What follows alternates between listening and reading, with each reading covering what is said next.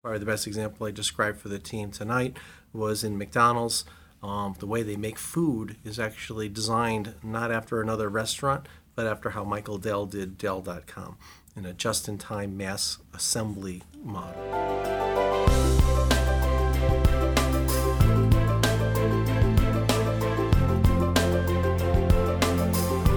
You are now connected with Enclave for Entrepreneurs at O'Hare International Airport in Elk Grove Village, Illinois. Enclave O'Hare, the local to global learning and earning center for entrepreneurs and their influencers.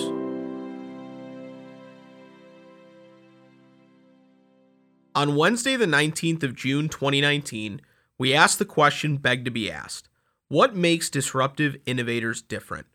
We hear from Wayne Montague as he helps us explore how disruptive innovators skillfully respond to ceaseless change by associating, questioning, observing, experimenting, and networking. Let's dive in.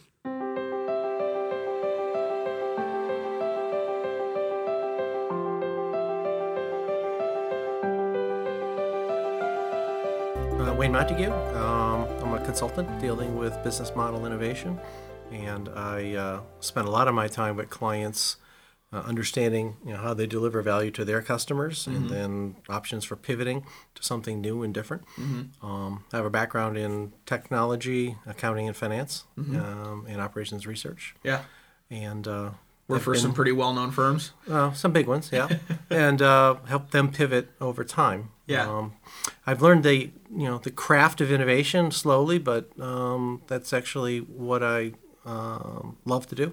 Yeah. I really, really, really love working with organizations, usually mid-sized ones now, and help them actually grow and pivot into new marketplaces or do things better than they were ever do before. Excellent. Thanks for sharing. So tonight we talked about what makes disruptive innovators different. And of course, here at Enclave, so we're all about the individual, and you dove into a lot about thinking, and you talked about discovery versus delivery. Right. Can you tell us a little bit more about that? Well, think of your left brain and right brain as two hemispheres. One's good at one thing, analytics and detail and data, and one's good at creativity and association and pattern recognition. And so all discovery and delivery thinking really represents is leveraging the skills of both sides of the brain equally. What has been found is that most folks, particularly folks who work in large organizations for a long time, they live in a delivery-oriented environment. It's get this done on this date for this budget. So it's really, really, really rewards people who have good planning skills, who have good facilitation skills to get things done on time. But if you're trying to innovate and you're trying to grow your business in a different way, those skills aren't enough. Yeah. The kind of skills that really are warranted are discovery skills, and those are questioning, networking in a different way than traditional business networking. It's associating things and looking at patterns, and it's really trying to put it all together and experiment and to actually try new things in a different way. Yeah. And the most successful innovative entrepreneurs, which are the top tier ones, the Jeff Bezos, the folks who really transformed their industry, have been really skilled at both sides of the thinking. And so part of my mission in my talk tonight was to explain some tips and tools that the folks in the audience could use to, first of all, score themselves against a scale of how you are as a baseline, score the organization you work for or serve, and then understand some tools to sort of raise the score on either side. So if you're really strong at delivery, here's some skills on how to raise your discovery skills and vice versa. Yeah. Where do you score, by the way? Very heavy on discovery. Yeah. Low to midland on delivery. Yeah. Probably really low if you ask my wife, because it's I don't get things done as I should. Yeah. But you have to do both. That's actually one of the crazy things that people think is I'm a discovery-driven thinker, therefore I don't have to get stuff done. Yeah. No, you get fired if you don't get stuff done. Yeah. And things don't get done if you don't get stuff done. So you actually have to do both. And the most successful people have strength in both areas. And they can actually flip back and forth between this situation needs more delivery-oriented thinking. Oops, this situation needs more discovery-oriented thinking. And they can go back and forth fairly easily. How do they, if so I do agree that there's probably a lot of folks out there that really feel like, oh, I'm more innovative and I really want to just get into this creative area. How do you, or vice versa, I'm more delivery-oriented. like self-identify and find that other side in you?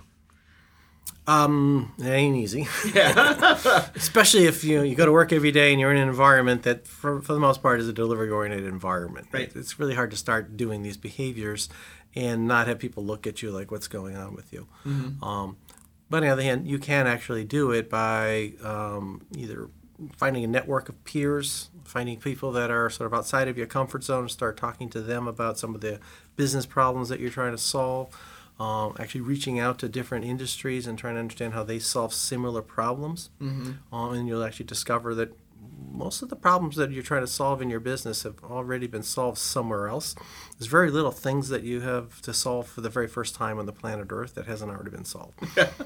Is there anything left to truly innovate, like for the very, very first time? Or is it just a iteration of something that's already happened and we're just changing it?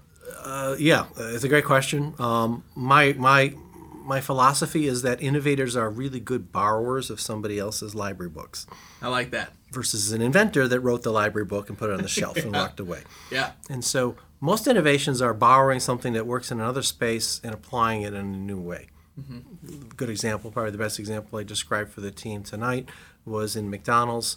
The way they make food is actually designed not after another restaurant, but after how Michael Dell did Dell.com in a just-in-time mass assembly model. Really? It's literally how they make hamburgers today was started with how he made computers. Wow. That is definitely not something that I was aware of. A big thing that stuck out to me tonight is somebody who's my whole entire career has been in sales, and questioning is key in so many different areas of the world and the business world. Can you talk about the questioning for discovery thinking skills? Well, there's a number of techniques you can use for questioning. Probably one of the best ones is called the 5 why technique. It's basically asking the same why question 5 times or more, if you can get away with it, to sort of reveal the root cause of what happened. Probably the simple example that I described to the audience is a Jeff Bezos visit to a distribution center. One of the folks on the line had hurt their thumb or their finger, and he went through a series of 5 why questions to reveal in the end that the root cause as to why that person got injured had nothing to do with the technology, had nothing to do with the person's training. It had everything to do with the fact that they didn't design their workstation with a place to put their lunch bag. Right. Because the lunch bag was sitting on the conveyor belt and it started up, they tried to grab it and they cut their finger. Such a basic thing. Yeah. They didn't think about it. Yeah. And tied to that and part of that innovative thinking is the observing part. Yep. Innovators are intense observers. Can you talk about that a little bit? Can be a little creepy if you're doing it and somebody notices you. Much like an anthropologist is watching animals behaving in the wild, good observation skills are critical. And I can't emphasize enough to get out of the office and watch a real customer using your real product or service in the real environment, preferably their own environment. So, for example, at McDonald's, we used to ride around with moms and kids in a minivan to drive through and fast food experiences to just watch what the experience is like. So everything from the kids don't know what they want when they pull up the speaker post to they change their mind after they place the order, and then you're actually watching what's going on in the minivan as all this debate starts to occur, and now you realize why that transaction, that guest in that minivan with those 3 kids takes 10 times longer than everybody else. Right. When you're designing a drive-through that runs a big part of your business like McDonald's, you really want to understand the root causes of that by observing those customers so you can design a system that accommodates their needs, separate from the people behind them that are just out for coffee and a hamburger. And also moves in a very efficient manner because that's the keep whole it goal of everything. Yeah. You also talked about networking, and I think, obviously you talked about it in a different light than going to a social gathering with a bunch of other folks that are in your industry. Right. Yeah, exactly. Can you dive into that a little bit for us? It's really networking for learning points versus for access to resources, either new jobs or money for a budget or something like that. And so somebody in a discovery-driven networking model is really trying to reach out beyond their comfort zone, beyond their normal network of friends and coworkers to gain insights on some of the issues they're trying to solve from somebody else outside of their own space. Yeah. And you gave a couple examples tonight of these are the folks that you created a spreadsheet. Like these are the folks, the people profiles basically that I would like to interact with at some point. Yep, and I did. Yeah. That was literally my sheet. And did it end up working pretty well for you? It did. Everybody from a software engineer half my age to a guy selling Streetwise. Right. All solving similar problems to how they make decisions and how they come to conclusions in their world. Yeah. And what you do is you learn, these people have a whole different way of approaching problems than I'm used to in my little cocoon of my space. Right. And especially as you're trying to be very innovative and thinking about something, finding other folks to bring that to be a practical idea. Yeah. Like finding the practicality of that whole situation. Yep. Exactly right. Very cool. One of the things we talked about tonight was, maybe a long-standing organization that's been around for a while. Maybe things are a little stagnant, and it's definitely time to innovate or, potentially move on. So what do you recommend to get innovation going in those types of organizations? Well, first of all, most organizations over time will run into a stall point, and they will either fail to grow at the right level or fail to meet the customer needs. So they always have to be looking at what's next. And probably one of the easier examples I can share with you, again, as a McDonald's example, and that is Redbox. Yeah. Redbox is a video rental distribution box. It's 15,000 of them around the U.S. Right. That started life as an innovation project for McDonald's. The intent of that was to build restaurant traffic after 6 o'clock at night in restaurants in the suburbs. Okay, so that's how a fast food chain can actually get into the technology business. Eventually, it disrupted Blockbuster and Hollywood Video because of their pricing model and the method for delivering the DVDs. But it's an organization like McDonald's that was able to do something like that. And I look at that and say, if you can innovate and you're a legacy Fortune 500 company in the fast food business, anybody can do this. Right. Now, what did it take to do that? Well, it took leadership.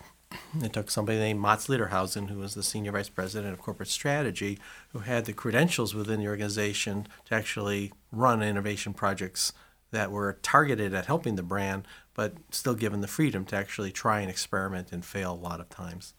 That's actually what most organizations don't have, is that type of leadership that recognizes that in order to succeed, you have to try a lot of things and fail a lot.